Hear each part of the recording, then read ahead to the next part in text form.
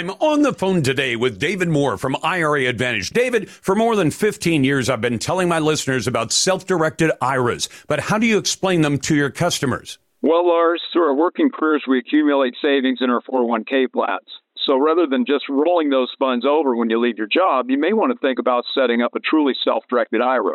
With a self-directed IRA, your retirement portfolio can include real estate, precious metals, cryptocurrency, notes, loans, and even a new business startup. So with a self-directed IRA, you're not limited to equities like stocks and bonds? Exactly. There are so many more options that you can consider for your retirement portfolio.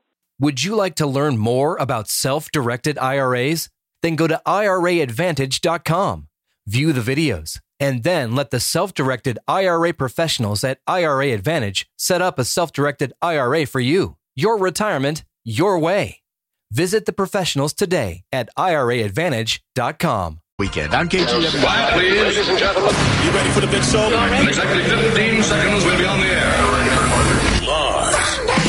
This is the Lars Larson Show. Our beloved republic is in the hands of madmen. This is a dark day. Honestly provocative talk with Lars Larson. I may be a white boy, but I'm not stupid. Broadcasting across the Pacific Northwest and covering Oregon, Washington, and Idaho on the Radio Northwest Network. Live. And now. Then we're going to kick the Biden crime family out of the White House. Here's your host. I almost lost my wife, my 67 Corvette, and my cat. Lars Larson. Welcome back to the Lars Larson Show. It's Conspiracy Theory Thursday on the Radio Northwest Network, and it's my pleasure to be with you. I want to start, as I usually do, with questions. And one of them happens to be our poll on X, what we used to call the Twitter poll. Should children be removed from parents who are taking dangerous, illegal drugs? Now, I know that some of you are going to say, well, Lars, that's a stupid question. Who in the world would actually say that you should return a child to a parent, mom or dad or both, who are hooked on dangerous, illegal drugs? Now, before I get a call from somebody from the 420 crowd, we're not talking about pot. Pot is legal, although I think pot has its own hazards like psychosis. But what we're talking about is who in the world would put a child back in the hands of parents who are addicted to dangerous, illegal narcotics?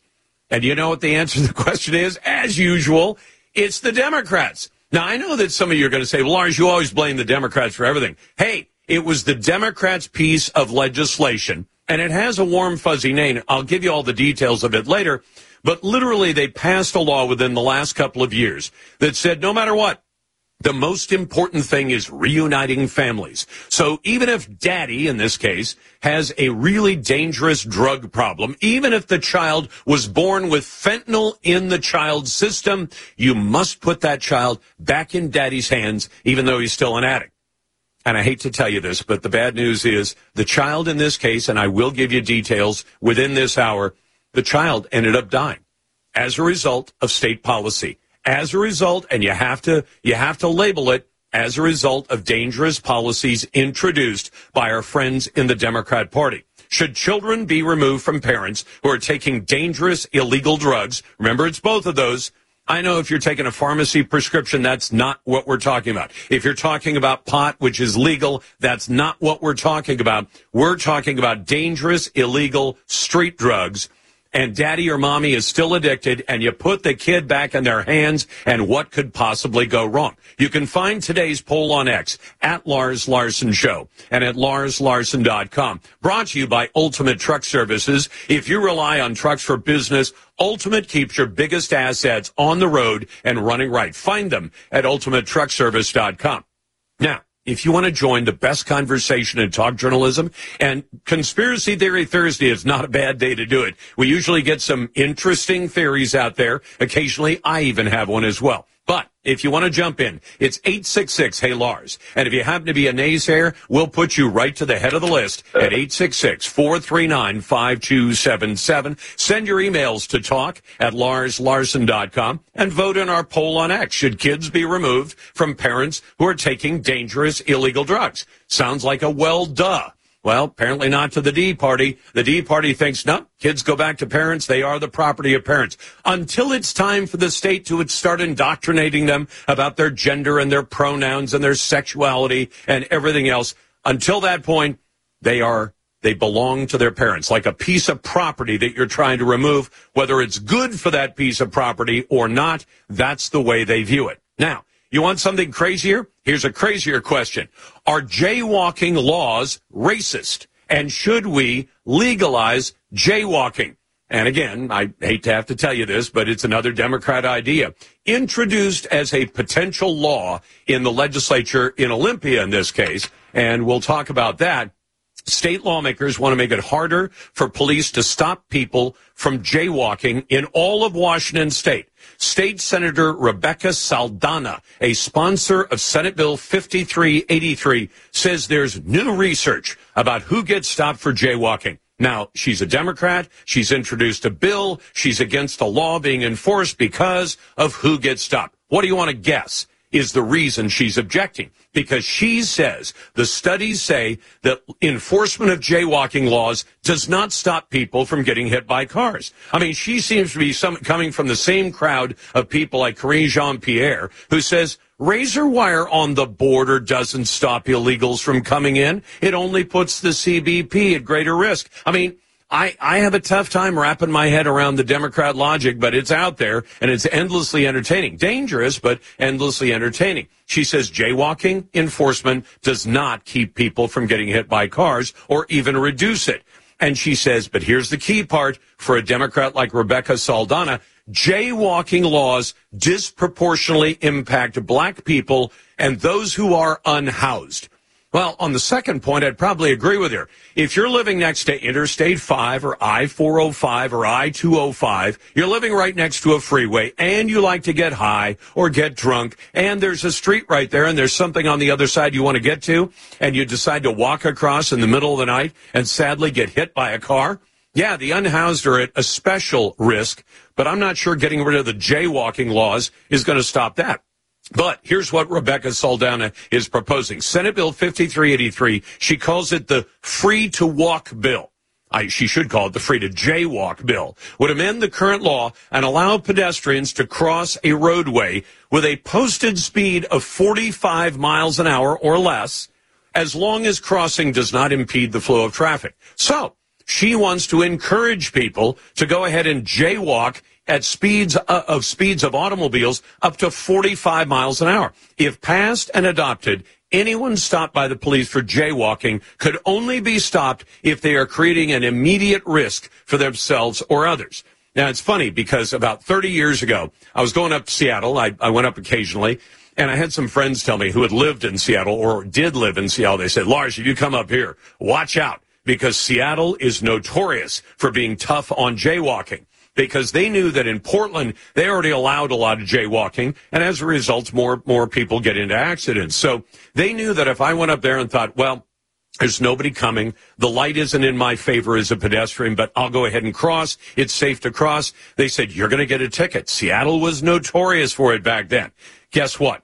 Places like Kansas City, Denver, Anchorage, they've already decriminalized jaywalking. Well, that's a falsehood anyway, because there is no chance of going to jail for jaywalking, but Como chose to report it that way, saying it's decriminalized. If you jaywalk, you get a ticket. You are not going to jail. The police chief in Anchorage says that changing the jaywalking law puts more responsibility on drivers to be alert. What is that saying? You're going to have a lot of people crossing against the light, crossing in dangerous places, jaywalking in front of you.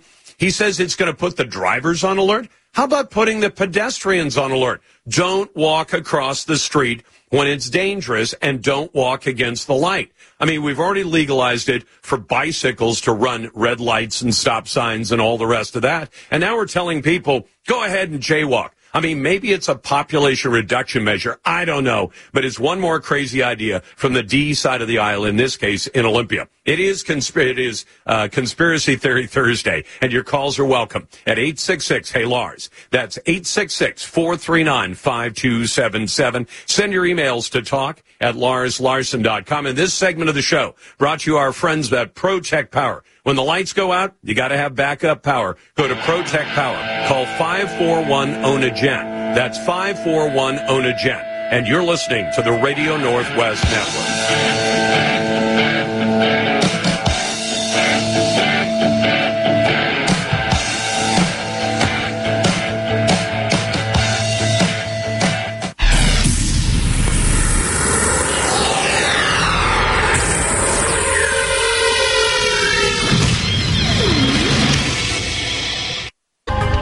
I'm on the phone today with David Moore from IRA Advantage. David, for more than 15 years, I've been telling my listeners about self-directed IRAs, but how do you explain them to your customers? Well, Lars, through our working careers, we accumulate savings in our 401k plans. So rather than just rolling those funds over when you leave your job, you may want to think about setting up a truly self-directed IRA. With a self-directed IRA, your retirement portfolio can include real estate, precious metals, cryptocurrency, notes, loans, and even a new business startup. So with a self-directed IRA, you're not limited to equities like stocks and bonds? Exactly. There are so many more options that you can consider for your retirement portfolio. Would you like to learn more about self-directed IRAs? Then go to IRAadvantage.com, view the videos, and then let the self-directed IRA professionals at IRA Advantage set up a self-directed IRA for you. Your retirement, your way. Visit the professionals today at IRAadvantage.com.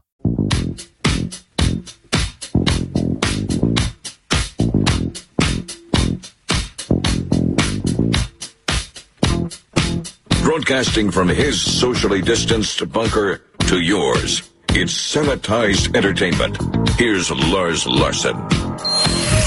That makes a lot of sense, a lot of nonsense. Right, your body well right. You know you got a right to say. This is the Northwest Nonsense. How much longer do we have to sit for this nonsense? That great moment every day where Lars brings you the cold, hard facts without any liberal wokeness from the Daily Dead, fish wrapper, or mainstream media bias. Lame duck mayor, feckless Ted Wheeler takes a page out of Joe Biden's book in this week's victory lap on violent crime. Yesterday, Mayor Wheeler called in reporters to tell them we're trending in the right direction. Well, let's check the statistics on that. The first year that feckless Ted took office, 20 murders. Last year, more than 3.5 times that number. It's only down from the record high of 95 that was created by Mayor Wheeler's mismanagement, including defunding the police that he voted for. It's the Joe Biden kind of lie. Gas is down from the record high he created. Same for groceries. Mortgage rates more than double, but down from an earlier Biden high. When it comes to shootings,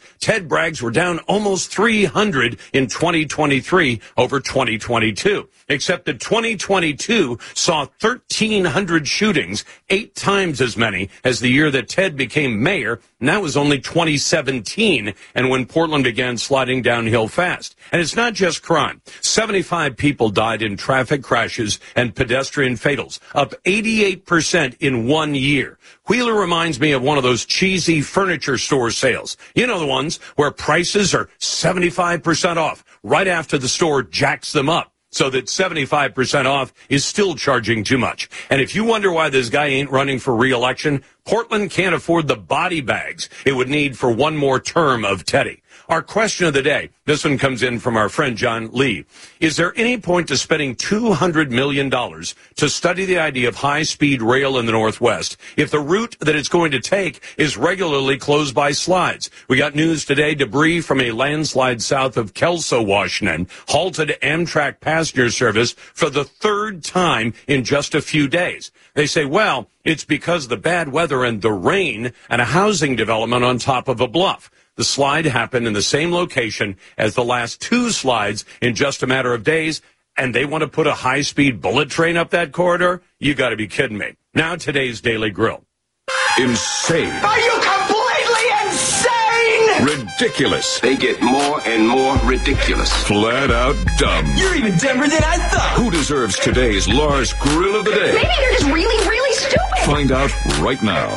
I'm going to give today's Daily Grill to the city of Seattle that has decided to pay off a lawsuit, a BLM, Black Lives Matter lawsuit. The city of Seattle is going to pay BLM $10 million. Now, what horrible thing did the city of Seattle do to BLM? Well, here's what happened. A couple of years ago, in 2020, a BLM and Antifa decided to take over an entire neighborhood. They called it the CHOP or the Chaz zone, and they had all of these protests and riots and arson and looting and at least a few murders I want to mention. And 50 demonstrators who brought this lawsuit say, You know, when our group, the group we were associated with, went out and staged this takeover of part of a city, when we put other people's lives at risk, when people were murdered and all that chaos was caused, the police were too rough on us. So now those 50 are going to share in a piece of $10 million from the taxpayers.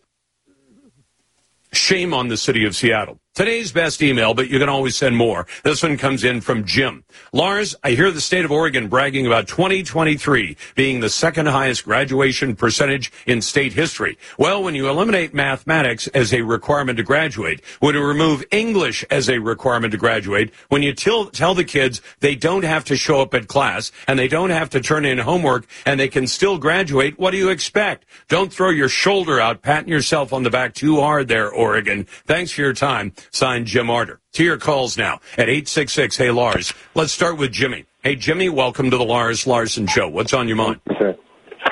Hi, Lars. Yeah, I just wanted to ask you a question about the poll question today. Sure. I generally tend to agree that maybe people who have children who are addicted to drugs, for the most part, shouldn't be able to have their kids, or maybe they have to really show proof that they're working towards getting better or overcoming their addiction. You mentioned 420 you're not really curious about because it's legal, but how about alcohol? Do you think that people who consistently have DUIs and consistently show that they're addicted to alcohol, should they have their kids removed from them? Yeah, well, hold on, Jimmy. In some cases, yes, but that one becomes tougher to define. Because if somebody is drinking a moderate amount of alcohol, and then we give the state the authority to take the children away because they drink any alcohol, where do you draw the line, and how bad does the alcoholic have to be? If mom or dad decides to drink a six-pack one night and they get soused, but it happens one night a month, is that enough to take the kids away? Or do you have to go like my dad was, who'd come home every night from work and get drunk, and then he'd get up the next morning and go to work? So he was a functioning alcoholic. Was he the best parent? No, he wasn't. But that one's tougher to draw. So I thought I'd grab for the low-hanging fruit. The case that I was talking about involves a 1-month-old baby that was found dead in a lagoon in Port Townsend. And why is the baby dead? Well, the prosecutor in Jefferson County says a new state law, the one I mentioned, called the Keeping Families Together Act, said we don't decide what's best for the kid. We decide to return the child to the parent above and beyond all considerations. Well, this baby was born with fentanyl in his system, so that shows there's a problem.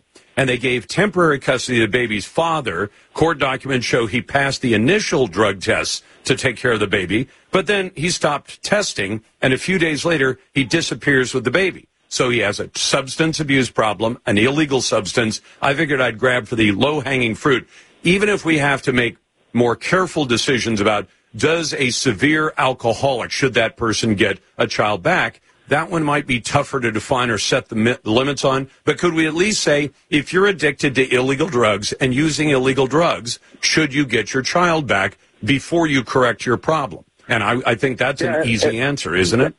Yeah, it's pretty, I don't think that it's as cut and dry with illegal drugs also, because I go to a lot, as a young person, I go to a lot of parties, I go to a lot of raves, and I know plenty of people who do consume drugs, and they do it maybe once every 2-3 months. Do they have kids? So it's also not no, Jimmy, do they have kids? Jimmy, do they have kids? Some of them do have. Now, let me ask you something. When mom or dad goes to a rave and gets high on drugs, illegal drugs in that case, and then goes home, do you think they are an adequate parent, and do you think they pose a risk to their child when they're high? Oh, absolutely. Most of the friends that I have leave it with mother-in-law or with grandma, and they tend to be fairly responsible. So we can't also say that everybody who tries a drug here and there is completely irresponsible. But Jimmy, how do you suppose that 1-month-old baby ended up with fentanyl in his system? I mean, yes, that case, absolutely. I agree with you 100%. That is a very unfortunate case, and that was But when your friends go home from the rave and they got high and maybe they have some leftover Molly or some leftover fentanyl, or they think it's Oxy, and that's in their clothes, it may be on their clothes, it may be on the cocktail table in the living room, and baby bumbles into it and baby ends up dead. That's where I would say you got to protect the kid first, parents' rights second in that case. The Lars Larson Show.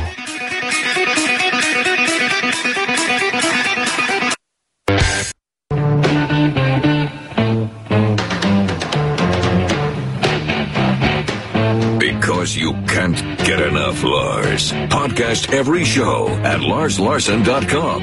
I've got a confession to make in the interest of transparency. About once, twice a month, I like to have a glass of bourbon. And I like to drink the good stuff if I can get my hands on it. And I happen to own about half of a bottle of Pappy Van Winkle, which, if you're into bourbon, you understand it's not that expensive, but it's almost impossible to put your hands on. Something that some of the folks at the Oregon Liquor Control Commission, those in the upper reaches of management of that state agency that has a monopoly on all booze, said, hey, can you get me a bottle of Pappy or some other, rare kinds of booze? Well, a bunch of them got fired for doing that. But then the story gets more interesting, and our friend Jeff Eager, who's former mayor of Bend, attorney, political consultant, all-around good guy, and a writer at Oregon Roundup on Substack, has the rest of the story where it gets even more interesting. Jeff, welcome back.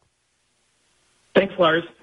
So all these folks, 6 of them, get their walking papers from Governor Tina Kotek, and then she says, but I'm going to keep a couple of people around, and I'm going to make one of them the head of the commission, the chair of the commission, only to find out that one also was doing the same thing the other 6 had been doing. Do I have that right? Yeah, more or less, Lars, you do. I mean, when I call it Bourbon Gate, some people call it Pappy Gate. That story broke in early by the way, the bottle of bourbon I have, the Pappy Van Winkle, Jeff, I obtained entirely legally and I just walked into a store and bought it. So there you go. I would never think otherwise, Lars. So when that story broke, I mean, it was pretty clear that Kotek was trying to get out in front of it. She sent a letter, as the story was breaking, saying, we need to fire all these people. We need ethical government. And that happened. Those folks were fired. They're under criminal investigation right now at under the guidance of Oregon Attorney General Ellen Rosenblum for that conduct. And then later, a few months later in the summer, it actually came out that a couple of the commissioners, who are the volunteers that serve on the board for the OLCC and help direct it, had also requested bottles. And then it turns out that the guy that she named to chair the OLCC, the commission, Marvin Revoal, if I'm mispronouncing his name, I apologize. Revoal, yeah, it's Revoal with a tilde, I think, above the E. So there you go. Correct. And it turns out that she appointed him to kind of right the ship. It turns out he had done the same thing. He had requested a case of another type of rare bourbon called Elmer T. Lee. And then that story broke in August. He resigned effective October 1. And then, lo and behold, in December, Kotek sends Revoal a letter of appreciation for doing such a great job with the OLCC. Revoal parlays that into a job with a cannabis company called Can Experts, where he started either the end of last year or early this year. Okay, so you have a scandal. You have misdeeds by state workers, whether you think they're serious or not. There were misdeeds by the state workers. I've known one of them as a reporter, Steve Marks, because he used to work for Kitzhaber, the corrupt former governor of Oregon, and found his way to director of the OLCC, and then there was corruption there as well. So these guys engage in corruption, and Tina Kotek says you're all fired, and then keeps Marvin Revoal. And do you suppose at some point he said to her, hey, boss, I did the same thing? Probably not, right? No, he didn't. It appears that the only reason that information came out was part of this criminal investigation that the Oregon DOJ is undertaking. And the Oregonian got a hold of that information last summer somehow and broke the story that Revoal had requested this case of bourbon.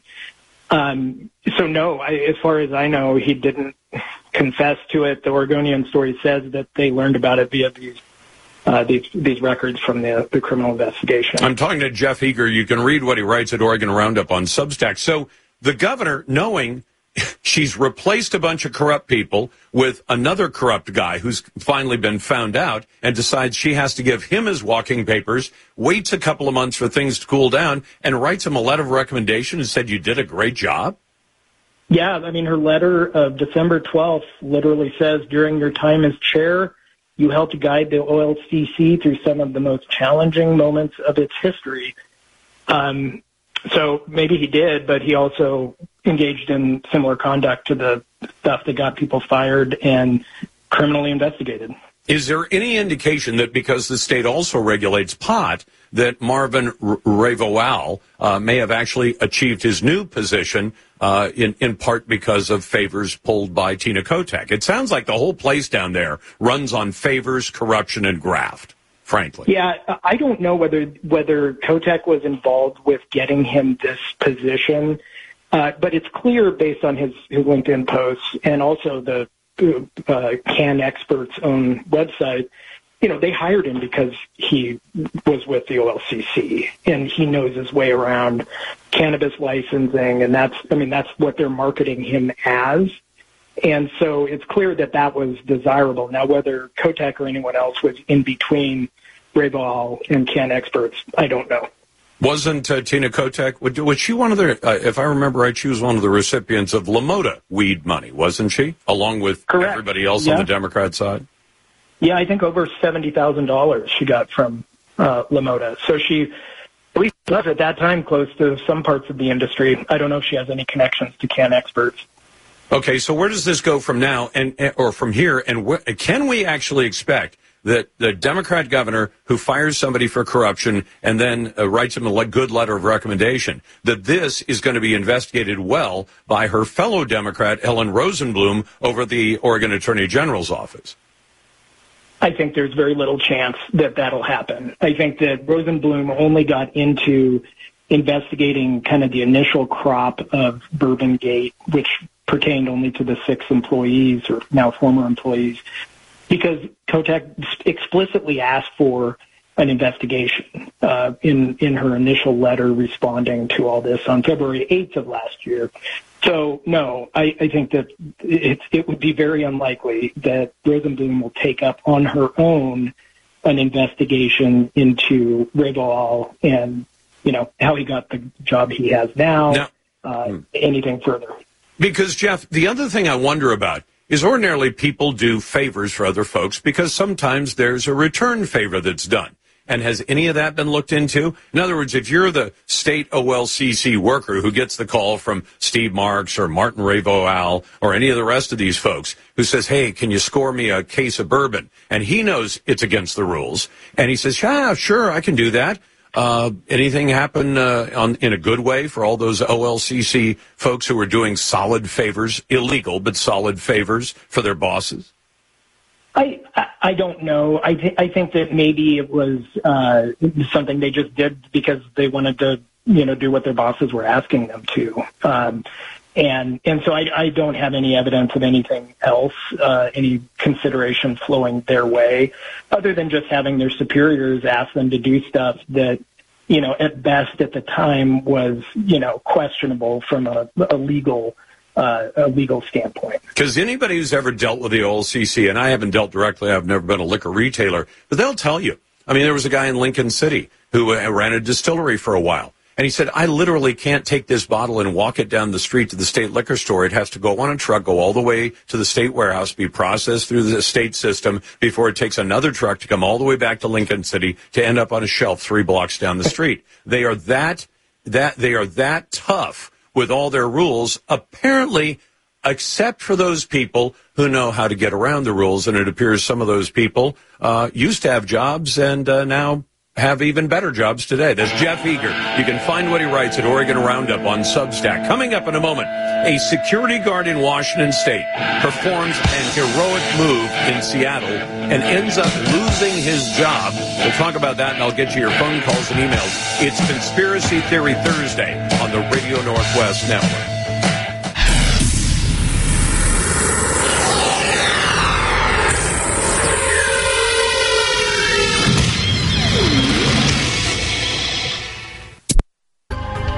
With me on the phone today is David Moore with Equity Advantage. David, for more than 15 years, I've been telling my listeners about 1031 exchanges, but how do you explain it to customers? Well, Lars, 1031 exchanges are over 100 years old at this point. They allow people to exchange out of one property into another, keeping their equity intact. For example, let's say you own an apartment building and you'd like a larger one. You can sell the property, pay the tax, or you can do an exchange, deferring all capital gains tax. Is it complicated? It can be complicated, but the exchange can be as simple as selling one property and buying another using the professionals at Equity Advantage. Would you like to learn more about 1031 exchanges? Then go to 1031exchange.com. View the videos, and then let the 1031 exchange professionals at Equity Advantage show you how it can work for you. You've worked hard for your money. Let Equity Advantage work hard to keep it yours. Visit 1031exchange.com.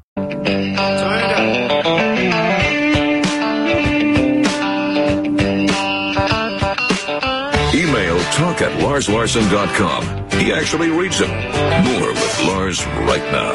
Welcome back to the Lars Larson Show. Great emails. Gary writes in about the one I gave the grill for, the city of Seattle paying $10 million to members of BLM who helped stage some of the riots and the chaos that happened in Seattle. And then they said the police were too rough. They used excessive force. Gary says the city citizens need to get a lien against that $10 million, and all of those who suffered or died from that riot sue and attach the money from those rioters and not be allowed to get any of that money. I could go along with that idea. And then this on jaywalking. Lars, on jaywalking, I started at Boeing and Renton in June of 91. At that time, our office had no crosswalks in the parking lot. We were expected to walk a block or so down the street, up a flight of stairs to cross the street on a bridge. Renton police frequently set up in the parking lot and handed out jaywalking tickets. I got one. A guy who worked with us got 60 of them with bad knees. He got 3 jaywalking tickets we knew about. Another coworker ribbed him that he was on America's Most Wanted. Now, I understand having to go to the crosswalk might be a little bit hazardous, but Joel points out, Lars, you're already creating a hazard. At 45 miles an hour, you're threatening lives, and they do it every day. I drive a delivery van. I get bums dancing in traffic deliberately. I had one idiot literally drop and start swimming a crawl stroke under a green light in a 35-mile-an-hour intersection. There is nothing about this but harassing drivers and enabling deviance. And by the way, if one demographic are consistently the worst offenders, they need more enforcement, not less. And then this one, Forest Cat says, Lars, by the same logic, we should eliminate the penalties for driving over pedestrians. Well, that's probably not going to happen anytime soon. This is the situation we're in. And somebody suggested, I think it's probably a likely suggestion, when the Democrats say let's legalize jaywalking, and then you notice there are an awful lot of these violent protests, Antifa, BLM protests, and all the rest, where they want to block streets. Well, if it's legal to walk out in the street, you know, when there's a break in traffic, and you say, well, I walked out when there were no cars coming, and then the cars saw me there, you're just making it easier for those people to actually be able to block traffic. Let's go to Jordan. Hey, Jordan, thanks for listening on the Radio Northwest Network. What's on your mind? Thanks for having me today, Lars. This is for what the jaywalking that you were bringing up earlier, and I kind of have a theory on the Democrat Party and what they're trying to do to us on that. What they're trying to do with the jaywalking is they're trying to get us drivers off the road, like how Portland is doing with the tolling. That's a good point, because they've done a lot of that, where they make it, they won't build freeways, and then they won't improve arterials, and then they cut the speed limits everywhere, and they make it harder and harder to be able to operate a car and do it safely, both for the people in the cars and the people on foot. I think you're right. It's one more step in that direction. And that's where, when you said earlier today, it's for how the drivers have to pay more attention. Well, there's only one way to do that, and that's to get us off the road. Yeah, and here's the thing. If you look at the vehicle code, I've looked at it for both Oregon and Washington, not today, but it says if you step off the curb when there is a car close enough to present a hazard to you, the pedestrian, are at fault. And if the driver takes actions that put, where you change the circumstances and you put the pedestrian at fault, then you're at fault. Except that most of the folks who are running Oregon and Washington in the state government seem to think car drivers are always bad. They're always in the wrong. Pedestrians are always in the right. Well, the fact is, I think Portland is now seeing that about 50% of the pedestrian fatals are people who live on the streets. And as we know, many of them are drug addicted, and they may be under the influence of drugs. Who do you think is creating the problem when somebody hits a pedestrian? I would say in many cases it is the pedestrian. And yet far be it for the news organizations, especially the politically correct TV stations, to say, hey, maybe the pedestrian was at fault in this case. They don't want to do that. Let's go to Matt Medford listening on the RNW. How are you doing, Matt? Well, Lars, I'm doing terrific, and thanks for letting me speak. Hey, listen, parents with minors and these minors are little kids that do drugs, or the parents do drugs, pardon me, and the minors have to see that. Absolutely not remove these minors immediately, because these drugs, they're tasteless, they're odorless, they're harmless, and the kids don't know it, and it could really hurt children. Yeah, you're absolutely. And think about this, Matt. I mean, when Payson was a little baby, she crawled around on the floor like all little babies do. What do most babies do when they find an interesting object? They usually test it. They want to swallow it. They put it in their mouth. Even if they don't want to swallow it, they put it in their mouth. So some kid finds a pill that mom and dad thought was oxy, but it's actually fentanyl. If it's a less than lethal dose for mom and dad. Yeah. And the problem is they're using fentanyl to substitute for OxyContin and everything else. Let me tell you this quick story about the security guard, because this one floored me. So you got a security guard. He's working in Seattle. And what does he do? He's at a Whole Foods market, and this woman he thinks is going to rob the store. Now, how does he know that? Because she's walking into the store with a gun already drawn, and she's headed toward a cashier. So he knows about guns. He looks, and he realizes the slide is back on this semi-automatic gun, which means it doesn't have a round in the chamber and may not even be loaded. So he steps right up. He stops this lady. He brings her outside, and guess what? He ends up in trouble. He had a domestic violence incident in 2021. He lost his gun rights. Now, what happened? The domestic violence charge was dismissed with prejudice, which means it can never be filed again. But in the meantime, he has no rights. And what was the security guard at the Whole Foods in Seattle carrying? He was carrying a taser. And for that, he's in big trouble again. Glad to be with you on a Thursday. This segment brought to you by ProTech Power. Call 541-OWN-A-GEN. That's 541-OWN-A-GEN. You're listening to the Radio Northwest Network. The Lars Larson. I'm on the phone today with David Moore from IRA Advantage. David, for more than 15 years, I've been telling my listeners about self-directed IRAs, but how do you explain them to your customers? Well, Lars, through our working careers, we accumulate savings in our 401k plans. So rather than just rolling those funds over when you leave your job, you may want to think about setting up a truly self-directed IRA. With a self-directed IRA, your retirement portfolio can include real estate, precious metals, cryptocurrency, notes, loans, and even a new business startup. So with a self-directed IRA, you're not limited to equities like stocks and bonds? Exactly. There's so many more options that you can consider for your retirement portfolio. Would you like to learn more about self-directed IRAs? Then go to IRAadvantage.com, view the videos, and then let the self-directed IRA professionals at IRA Advantage set up a self-directed IRA for you. Your retirement, your way. Visit the professionals today at IRAadvantage.com. You ready for the big show? In exactly 15 seconds, we'll be on the air. Lars. This is the Lars Larson Show. Our beloved republic is in the hands of madmen. This is a dark day. Honestly provocative talk with Lars Larson. I may be a white boy, but I'm not stupid. Broadcasting across the Pacific Northwest and covering Oregon, Washington, and Idaho on the Radio Northwest Network. Lars. And now. Then we're going to kick the Biden crime family out of the White House. Here's your host. I almost lost my wife, my 67 Corvette, and my cat. Lars Larson. Welcome back to the Lars Larson Show. It's a pleasure to be with you on the Radio Northwest Network and a pleasure to get to your calls. But I want to talk to our friend Mark Harmsworth about something. And Mark, welcome to the show. I just want to tell my audience, I always give them full disclosure. I have a bias because I have experienced living in rental housing in a number of cities around the Pacific Northwest, both in Oregon and Washington. I've also been a landlord for a period of time. I'm not today, but decades ago I owned a little duplex, and so I got all the ins and outs for about a decade. of understanding what it's like to be a landlord. So when I see stories like the one that you're talking about, this House Bill 2323 on reporting of on-time rent, it gets me concerned that there are people in the state legislature, most of them Democrats, like Strom Peterson, who want to destroy the rental housing marketplace. And that's not going to do people who live in rental housing any good, is it? No, absolutely not. And thanks for having me on today, Lars. Sure. Yeah, this bill basically requires the property owner or the landlord to report on-time payment history to the credit reporting agencies, and it opens a whole can of worms up.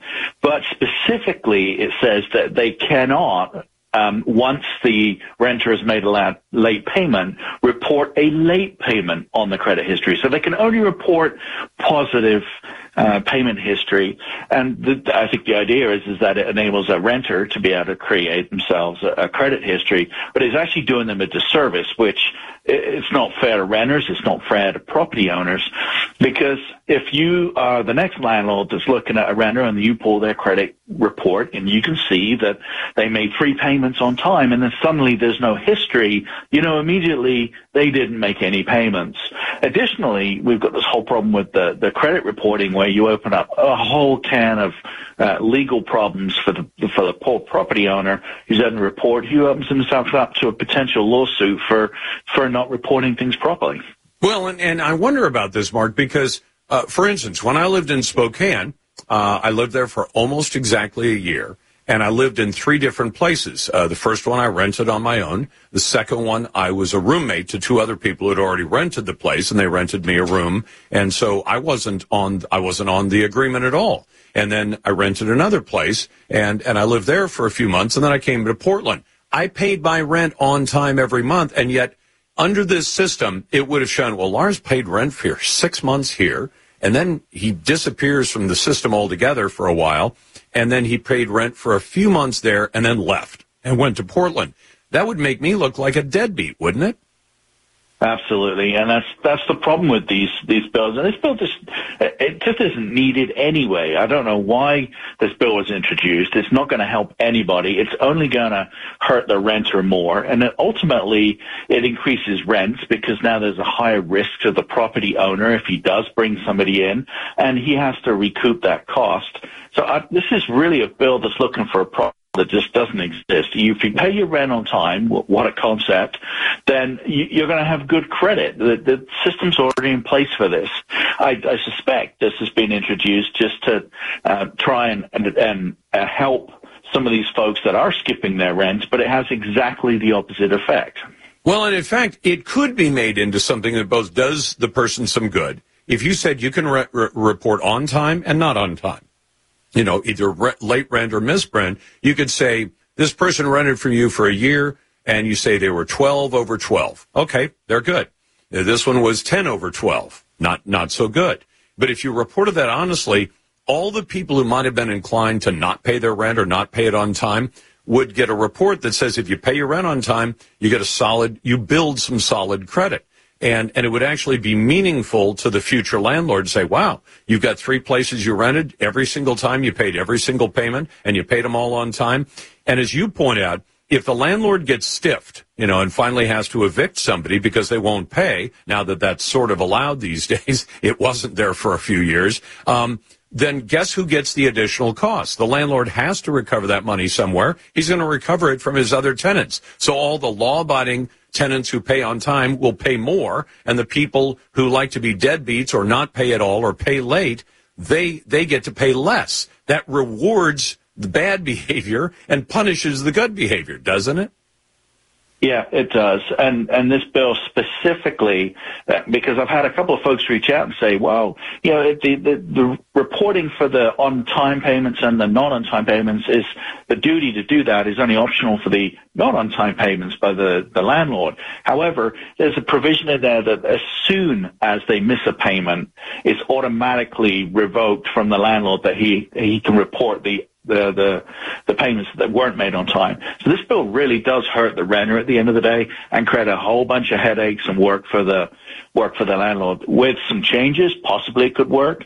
If you can remove the requirement on the landlords to do the credit reporting and find some other mechanism to do it, maybe it's a good idea. But in this form, this is not good policy. Well, and Mark, this doesn't even match up with usual credit reporting, because if you have a credit card and you pay all the payments on time and you never go past the limits and all that, then that gets reported. If you miss some payments, that gets reported. So you get good and bad, and that's what your credit score is. Why would the credit reporting agencies even decide to feature information where you're only given part of the information, any more than they would only report every time I paid my Visa bill or Amex bill on time, but never report when I missed a payment?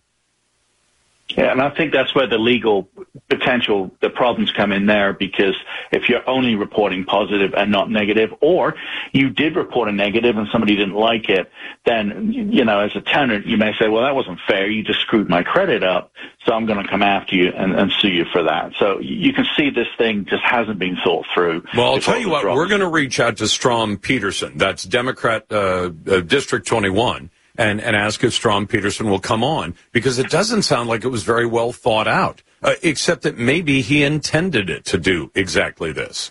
Is that possible? Yeah, it's possible. Have him on and ask him. I used to sit next to him on the floor, so he's a reasonable fella. He'll answer your questions. Well, I mean, because not is it possible that he'll come on, but is it possible that he just threw this thing together and never thought through what's going to happen if we make these the requirements? Is this actually going to hurt other people, help people who are deadbeats, and not actually provide any meaningful information to the landlords who need to have it to evaluate, do I let this person rent for me? Are they dependable? Yeah, it's possible. It's also possible that an advocacy group put this together and asked Representative Peterson to introduce it as a bill, and that kind of got through the system. It could just be mistakes in there, but it's definitely not a full-through bill. It's full of holes. Does it appear to be on its way to passage? Is this thing coming out of committee, do you think, at this point? I don't think so. I think that it's definitely testing the waters to see what this looks like, if people are on board or not. And the more that we expose the bad policy that it is, hopefully it gets put down and we don't see it again. Well, I hope your old floor buddy, Mr. Peterson, wasn't somebody who just took a bill that he hadn't even looked through or thought out and threw it into the hopper. But we'll ask him if we get him to come on. We'll ask Strom Peterson. So if you're listening or know him, tell him, go on the radio and explain why this idea, House Bill 2323, is any good at all. Back in a moment, I'll get to your phone calls and emails. And I want to tell you what the CDC knew and decided not to tell you about that mRNA jab.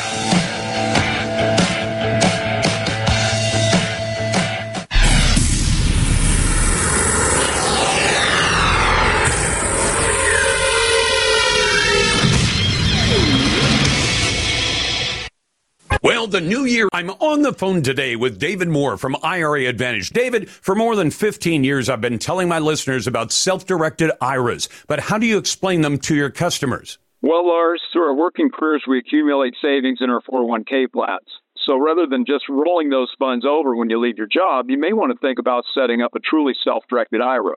With a self-directed IRA, your retirement portfolio can include real estate, precious metals, cryptocurrency, notes, loans, and even a new business startup. So with a self-directed IRA, you're not limited to equities like stocks and bonds? Exactly. There are so many more options that you can consider for your retirement portfolio. Would you like to learn more about self-directed IRAs? Then go to IRAadvantage.com, view the videos, and then let the self-directed IRA professionals at IRA Advantage set up a self-directed IRA for you. Your retirement, your way. Visit the professionals today at IRAadvantage.com.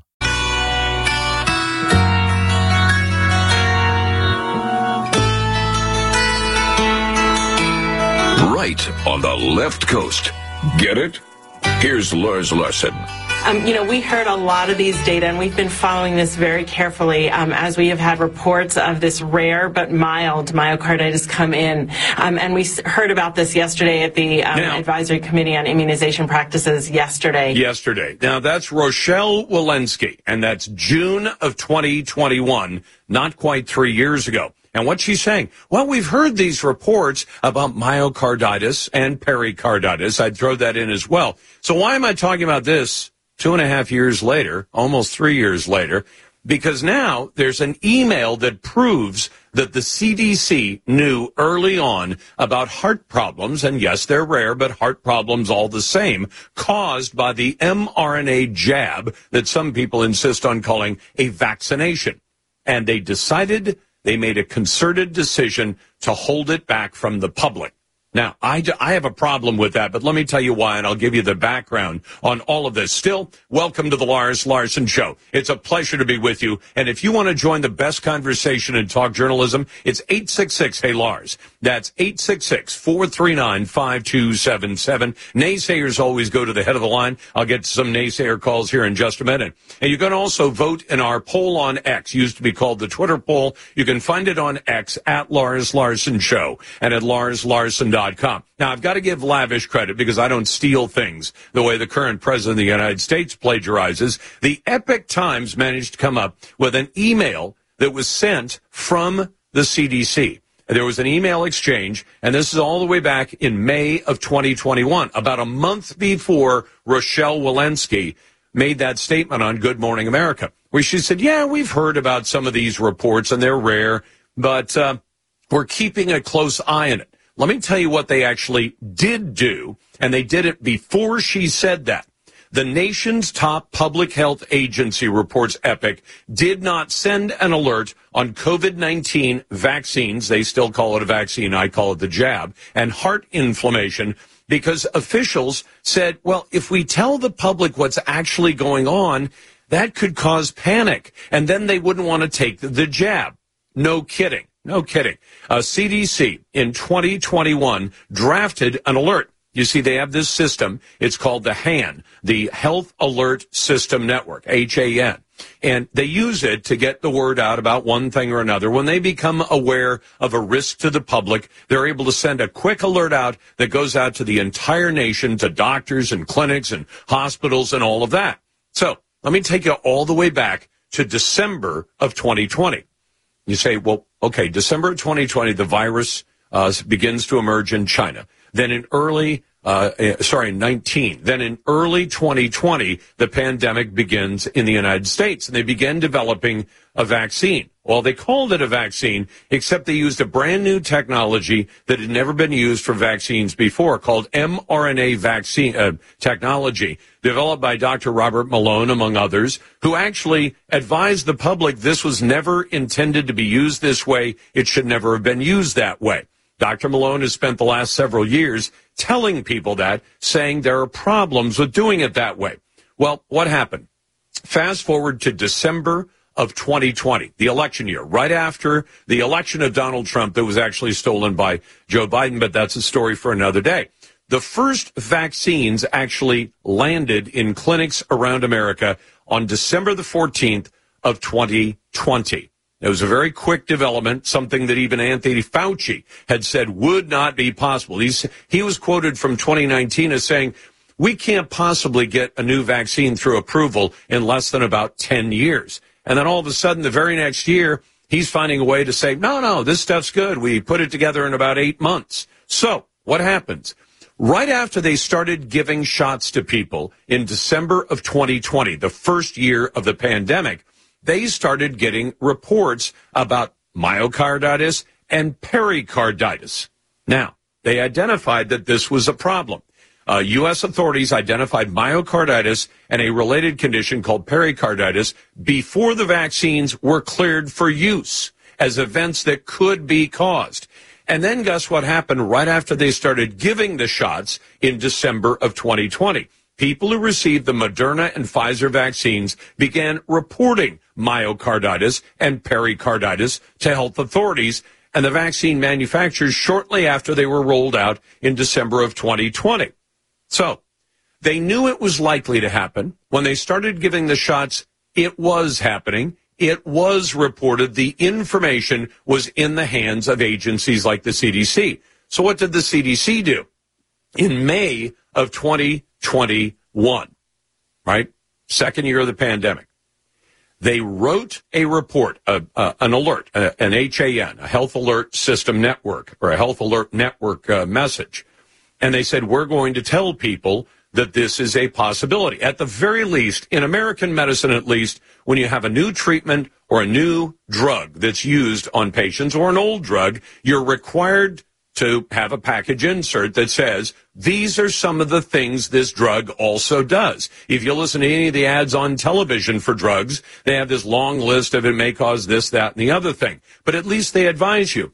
Well, guess what happened? In May of 2021, a month before Rochelle Walensky made that statement I played at the beginning of the segment, the folks at CDC said, we don't want to send out this message right now, because people might get the information and then they will react to it. They will say, well, maybe I don't want to get the shot after all. They wrote the message up. They never sent it. And a full month later, almost 2 months later, here's Rochelle Walensky on television saying, yeah, we've heard something about that and we're keeping a close eye on it. Basically shuffles it away. She falsely said in April of 2021 that CDC had seen no reports of myocarditis and pericarditis and that no signal had been triggered. So the CDC lied to the public. I just thought you should know about it, even if the CDC doesn't agree. Let's go to a naysayer. Hey, Phil, welcome to the Lars Larson Show. What do you, we're always glad to get naysayers, but what do you and I disagree about that makes you a naysayer? I disagree with you on a certain point on the Alex Baldwin story about the pistol. Oh, about the fact that he's now been charged with involuntary manslaughter because he pulled a trigger and a bullet killed a woman, right? Okay. He says he didn't pull the trigger, though. And the thing is, Lars, I wanted to ask you, you own revolvers, right? Yes, I do. Okay, I've owned revolvers a lot in my life also. And you know what a hair trigger is? Yes. Okay. A lot of your revolvers have But even a hair trigger has to be pulled for it to go down. And I will tell you something you should know if you decide to defend Alec Baldwin and say he didn't do it, he didn't pull the trigger. Do you know that the FBI rebuilt that gun? And they said, let's see if what Alec Baldwin says happened could have happened. In other words, he didn't pull the trigger, the gun fired anyway. And you know what they determined after they took a look at the gun? And they said, let's see if we can make what he says happen. That is, a bullet fires without somebody pulling the trigger. Do you know what they found out, Phil? What? He had to pull the trigger for the gun to fire. Okay. All right. What I was getting at, Lars, is I've owned some pistols and revolvers. I own a lot of pistols and revolvers. But what I was getting at is my son owned one, and they had a hair trigger on it. And after a while, the hammer wears down because of the hammer has to be a file to get the hair trigger on it. And the spring on it was slipping off the hammer, and he pulled it back one day, no bullets in it, and it went off by itself. Well, and maybe Alec Baldwin will be able to persuade a jury. Otherwise, it sounds like he's going to jail. You've got the Lars Larson Show and the Radio Northwest Network. The Lars Larson Show.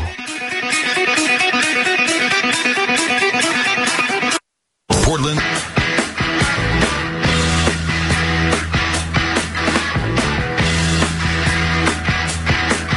Spotify, Apple Podcasts, SoundCloud, Google.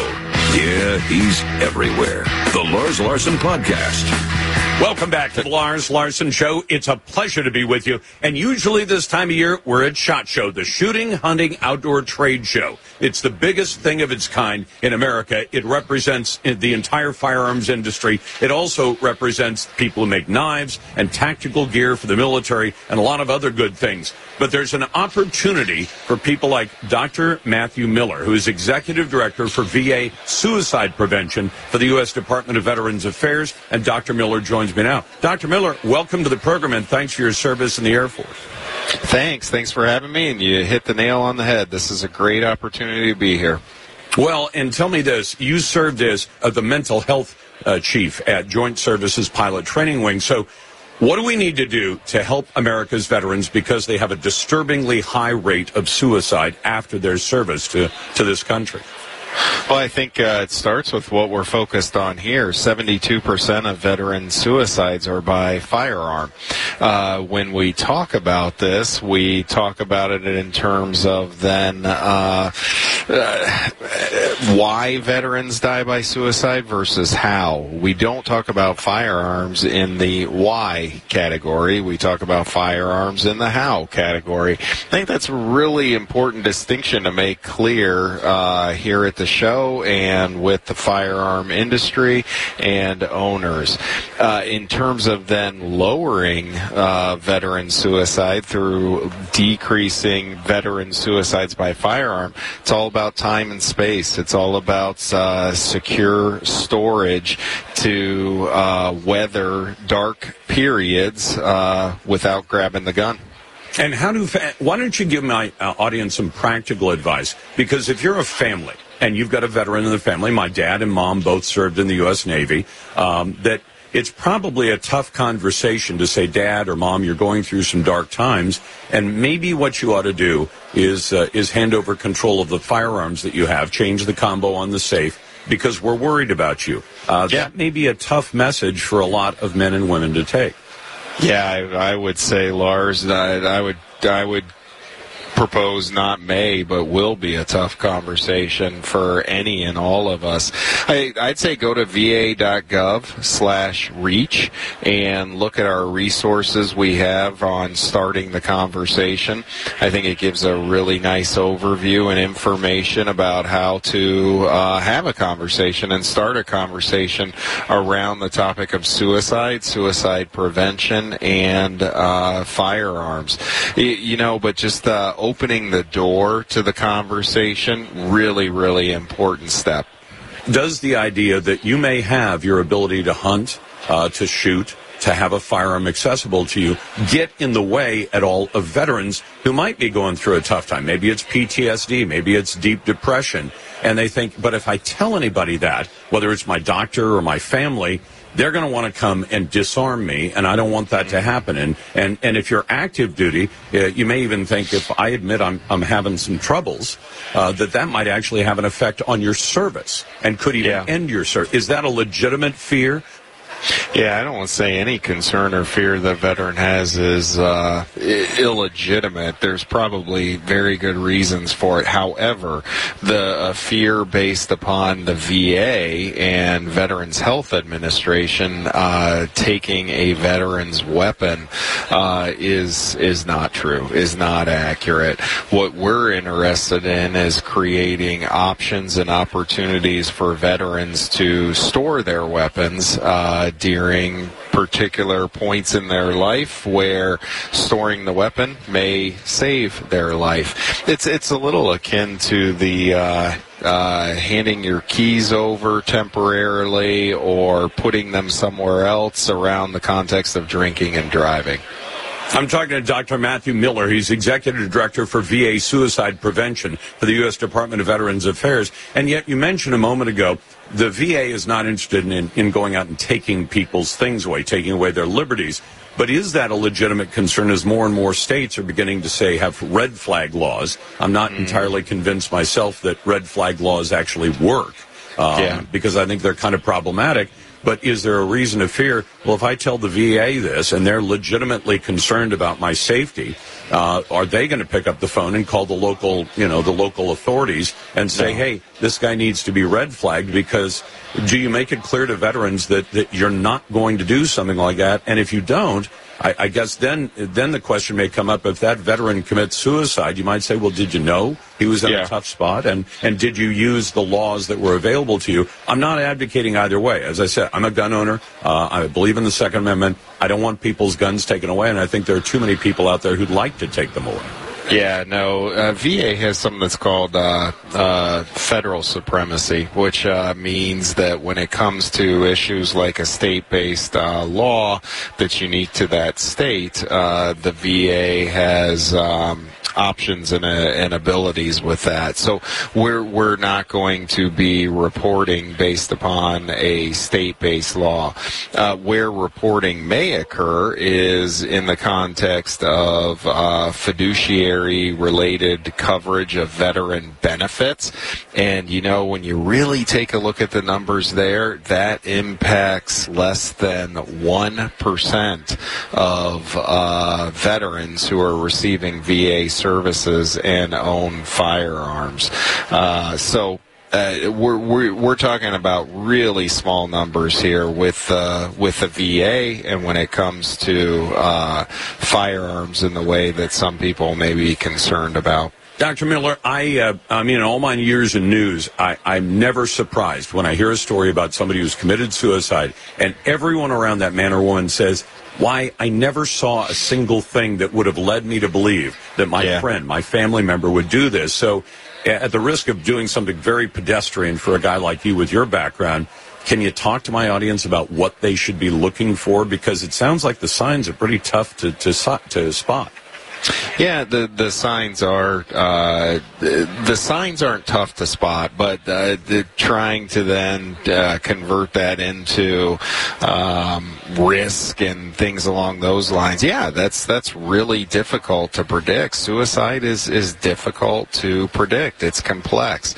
I think the key thing is pay attention to your gut, and this is how we know in suicide prevention how important the family and the community are to our efforts. It's not so much a clinical sort of process and diagnosis here. It's family, community recognizing changes in an individual within their community, changes in their interest level, changes in their behaviors, things along those lines. And at that point, simply opening the door for conversation. And if a veteran says, "Look, I just need a counselor. I need to sit down and talk to somebody about about what's going on in my life," can VA quickly get that for a veteran? Yeah, I think the quickest thing in that context, if a veteran's talking to you and saying that, you can say, "Hey, let's dial up the Veterans Crisis Line.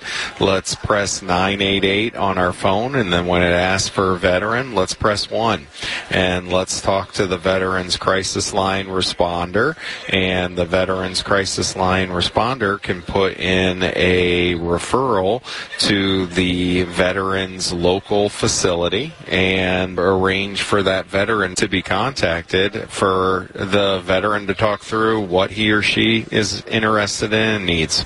Dr. Miller, thanks so much for your service in the Air Force, and thanks for the work you're doing at the VA to prevent suicide among our veterans. And I appreciate you going to SHOT Show. I wish we were there to say hello to you in person. Miss you here. Yeah.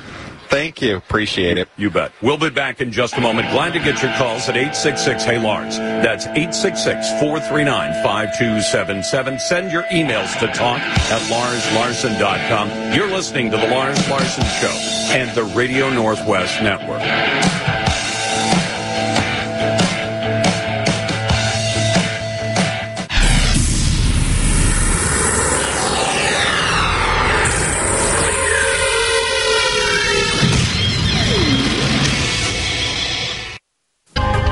I'm on the phone today with David Moore from IRA Advantage. David, for more than 15 years, I've been telling my listeners about self-directed IRAs, but how do you explain them to your customers? Well, Lars, through our working careers, we accumulate savings in our 401k plans. So rather than just rolling those funds over when you leave your job, you may want to think about setting up a truly self-directed IRA. With a self-directed IRA, your retirement portfolio can include real estate, precious metals, cryptocurrency, notes, loans, and even a new business startup. So with a self-directed IRA, you're not limited to equities like stocks and bonds? Exactly. There are so many more options that you can consider for your retirement portfolio. Would you like to learn more about self-directed IRAs? Then go to IRAadvantage.com, view the videos, and then let the self-directed IRA professionals at IRA Advantage set up a self-directed IRA for you. Your retirement, your way. Visit the professionals today at IRAadvantage.com.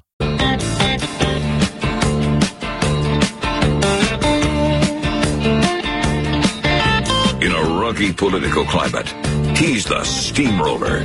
This is the Lars Larson Show. Welcome back to the Lars Larson Show. The poll on X today on the Radio Northwest Network: should children be removed from parents who are taking dangerous illegal drugs? I would say yes to that. You can vote any way you like. It's brought to you by Ultimate Truck Services. If you rely on trucks for business, Ultimate keeps your biggest assets on the road and running right. Find them at ultimatetruckservice.com. The story in particular has to do with a 1-month-old baby found dead in a lagoon near near Port Townsend. And why? The baby was returned to dad, who still had a serious drug problem, decided to stop doing his mandatory drug testing that was part of the court-imposed, conditions of his release.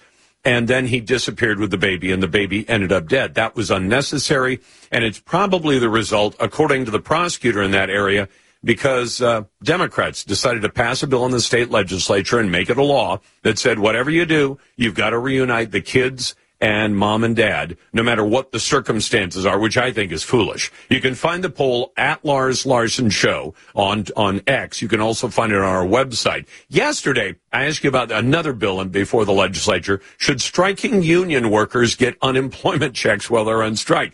92% of you said no, but 8% said yes. I was a no vote on that one. To your calls now. Let's start with Mary and Tigard listening on the Radio Northwest Network. Hey, Mary, welcome to the program. What's on your mind? Yes, in reference to the VA doctor you just spoke with. Yes. I am surviving spouse of a military veteran who died by suicide by firearm. I'm sorry for your loss, ma'am. And contrary to what the good doctor said, it was not easy to try to get help. We yelled and screamed and tried to get into the VA system. Long waits. And he was diagnosed with several co-factors. But instead of doing anything that would help him, they just threw drugs at him, all of which had black box warnings for suicide. Ouch. We owned firearms because he believed in the Second Amendment. We had a discussion, and they were locked up, and he did not know where they were. And that probably saved his life until he went out and bought a .38 and put a bullet in his head. Oh. If there had been a red flag system, I would have put that in there, and perhaps I wouldn't be widowed today. I'm sorry to hear that. How long ago did that happen? How do you feel about being able to actually try to save someone's life? You're concerned about little babies, but not concerned about military veterans saving their lives. You're talking to me, saying I'm not concerned? You don't want to upset their Second Amendment rights. Well, what about my right to have had a longer marriage as opposed to losing my veteran because this country didn't take care of him when he came home and didn't allow me to make it safe. So he was just allowed to go out and buy another weapon, even though there were all sorts of flags out there. Well, Mary, you're acting as though I'm in favor of him doing that. I'm also not in favor of telling people who put on a uniform, serve their country, when you come home, we'll just assume there are things wrong with you and we'll take away your right to buy a gun. Who should we do that to? This was not something I wanted to do the day he came home, but after he was swirling out of control and it was evident that he was in harm's way, and he agreed to let me put away some of the weapons. Ma'am, can I ask you a question? It'll help us with this. No, I want to ask you a question, ma'am. Died on the floor. Ma'am, I want to ask you a question. You want to yell, go ahead and yell, but do you know that Oregon and Washington both have what are called extreme risk protection orders, which is what people shorthand as red flag? I was asking you when this happened because it may well have been available to you at the time. Maybe you didn't use it. I don't know. It wasn't available at the time. It was nearly 5 years ago. Okay, I'll go back. It's been in the last few years that Oregon has added extreme risk protection orders. And one of the concerns I've got about using those is, number one, you will take the rights away from some people who'd never have done anything to themselves. Would you have put your husband under an extreme risk protection order? I would have. Okay. Because I loved him, and I didn't want him to put a bullet in his head and end his life. I understand that, Mary, and you want to blame me for it. The reason I had the head of the VA suicide prevention program on is to talk about the ways that we can get help for veterans. And I would agree with you generically. I've heard from too many veterans about the failures of the VA. The doctor says you can call a number, you can get some counseling, and get right into the system. Apparently that wasn't available 5 years ago, and it should be available to every single veteran out there, and I appreciate your call. Let's go to Don in Lakewood. Hey, Don, welcome to the Radio Northwest Network. What's on your mind? Hello, Lars. I just followed the legislature in Washington State, Governor Inslee, he wants to put in a bill that requires anybody going out and buying a gun undergo a mental evaluation. Well, with that said and done, I think there should be a ballot measure in California, Oregon, and Washington that requires the politicians running for office to go through the same ballot, to go through the same mental evaluation as with the same type of doctor as they want to evaluate the mental capacity of the firearm owners. And how would, here's the thing. I wouldn't have a problem with some kind of mental competency test for politicians every day of the week. I'd agree with that. But I don't even know what standard would they set if you take this mental evaluation that they would then declare that you are not to be trusted in buying a gun. I think those proposals have always been crazy. I don't think they do any good. And I think they threaten to strip away people's civil rights. Don, thanks for the call from Lakewood. You've got the Larson Show.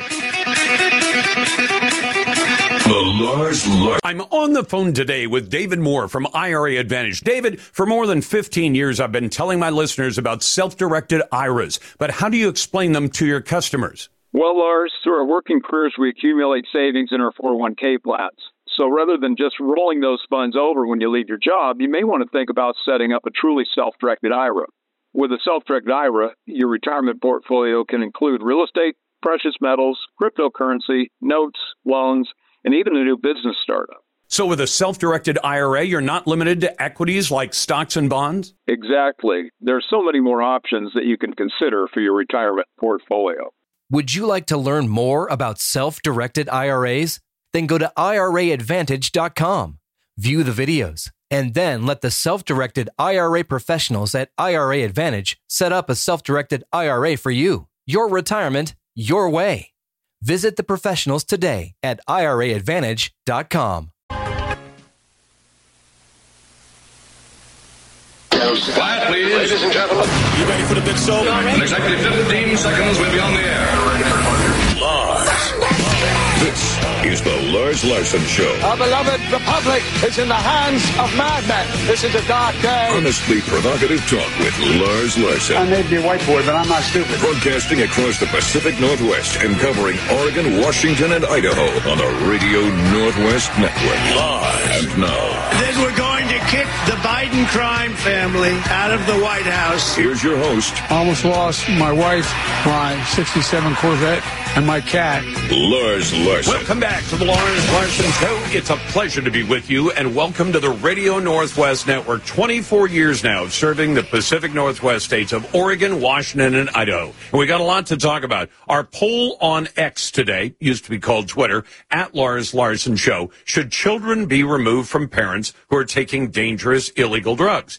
And if you say, well, Lars, what are you, crazy? Of course they should. Well, I'm not crazy. I'm also not a Democrat like the Democrats who introduced the bill before the legislature that made reuniting kids and their parents more important than maybe evaluating whether or not the parents as illegal drug users might be dangerous. And the case in point out of Port Townsend is a baby, 1 month old, found dead, taken by dad who still had a drug problem, and now the baby is dead, and people are beginning to question, including the prosecutor in that area, who said this baby should not have died. So you can find the poll on X. Should children be removed from parents who insist on taking dangerous illegal drugs? I'd say yes. It's brought to you by Ultimate Truck Services. If you rely on trucks for business, Ultimate keeps your biggest assets on the road and running right. Find them at ultimatetruckservice.com. Now, on the subject of dangerous illegal drugs, I'm sorry, but I'm convinced that both Oregon and Washington, which both have a fantastically large problem with illegal drugs, especially fentanyl.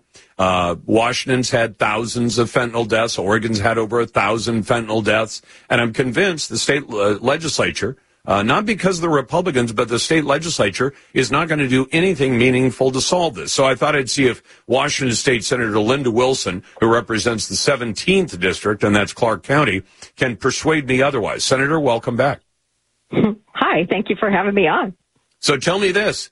Is the state legislature, with the Democrats in charge and Jay Inslee in the governor's office, are they going to do anything that actually changes the course of this fentanyl epidemic? Or are they going to just try to, tweak it around the edges, hope for the best, and buy more body bags?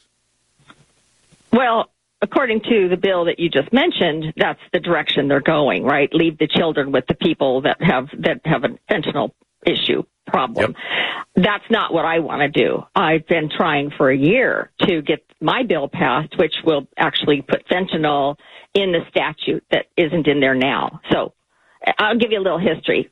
In 2005, that's when we had the big meth problem, right? And all the meth labs were, and so kids were inside of these meth labs in these homes, and they were overdosing. And so they created this law to make it a Class B felony. If someone overdosed their child, then you could actually charge them with this crime. But they haven't. The ironic thing is that all these new drugs have come out, but it's not in statutes. So what I wanted to do, and the only thing that I did do yesterday, was put the fentanyl and other synthetic opioids in this statute so that they can do something about these people that are overdosing their own kids in their own, that are in their possession. I was contacted last year by my Clark County prosecuting attorney who worked for the Children's Justice Center, who said, we have an issue here. We aren't able to charge anybody when these children are overdosing. Now, these are children that didn't die, right? For the grace of God, they just die. Overdosed, but they've been saved. Overdosed, right? But when you're talking about a 1-month-old who is so overdosed they can't open their eyes to be able to check their pupils, and then they live, right? Well, what happens to their brains? But what happens to the parent who passed out while this baby was, as an example, in a car, and the baby was 1 month old, shoved in between the side of the seat and the back of the seat and her leg. Wow. And someone saw her passed out, and so they called the police, and the police came, and the baby was so overdosed she couldn't open her eyes. So she did live. But this is what we're talking about, and the bill passed out of the Senate last year unanimously. It got over to the House in the Public Safety Committee, wow. And they said, my caucus can't support this, and the bill died. Hold on. I want you to make this, because sometimes we kind of shorthand things and people don't realize. If it passed unanimously out of the Senate, a whole bunch of Democrats voted for it. So a bill supported by both Republicans and Democrats goes to the House, and the committee says we can't even support this, so it never even gets a House vote, even though in the Senate it got every Democrat in the Senate. Moving through the entire process. Yes, in every process, it got all the way through. So, yes, and that's a good question. What explains I don't know what... Look, I don't know. I can't figure out. I'm not a state lawmaker, never aspired to be one, but Senator Wilson, I would think that in the legislature, if you're in the House and you can't be, I guess, familiar with every one of a couple of thousand bills or even a few hundred bills, but if you say, well, how did it do over in the Senate? Well, it passed unanimously. Every single Democrat, every single Republican voted for it. Wouldn't that give you pause as a Democrat before you vote against it and say, well, if every Democrat senator voted for it, it must have something going for it, unless there's some other, piece to this puzzle that I don't understand. Well, I don't either. I don't know what the piece of the puzzle is. I was flabbergasted when he told me that it was going to die in that committee.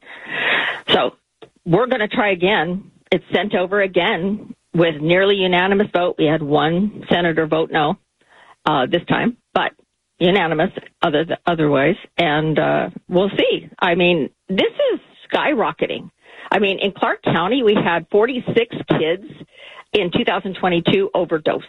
The year before that, it was 25, less than half of that, right? So here we are doubling, and I don't know what it is this year, but I know that I have prosecuting attorneys all over this bill this year and children's advocacy and justice centers that are like, we have got to do something. Well, and the other thing is, it's the availability of the drugs. Well, who makes it available for the most part? Adults. So if we don't address the adult side of this, no matter how many, I applaud your efforts. I want to see the bill you're talking about of overdosing kids pass with penalties for those who do that. But we've got to address the adult problem, too, because then maybe we can get a handle. I mean, just the other day, Portland said they just seized 50 pounds of pills that were purported oxy pills, but they were, or other kinds of pills, but they were full of fentanyl. So are they going to do anything that puts all these drugs back in felony status so the drug courts can actually use that, the carrot and the stick to get some of these addicts into treatment, which not only helps the public, helps the problem, but also helps the addict as well. Is there any prospect of that in this session? Not that I see, because last year, we went into special session just to get the Blake decision fixed, right? Because we knew it was going to expire, and if we didn't do something, and then we didn't do anything during the regular session, so we had to have a special session because the Democrats, there's some Democrats over there in the House that wouldn't allow us to increase those penalties at all. So it became a gross misdemeanor instead of a misdemeanor. I know this may be tough. Senator, I wish you could bring bring 10 of your Democrat colleagues with you and let me ask them some questions on the air. Because if they really believe that it's right to reject the idea of any kind of real penalties that might get people into treatment, I want to hear them defend that idea, because I don't think they're capable of it, but I'd love it if you'd bring a few Democrats back with you, because we call them, they don't want to talk about it. I'll get to your phone calls and emails in a moment. Senator Wilson, thank you very much. Glad to get your calls at 866-HEY-LARS. Send emails to talk@LarsLarson.com. Vote in our poll on X. Check out our Instagram feed, and you can always tell Alexa to play the Lars Larson Show.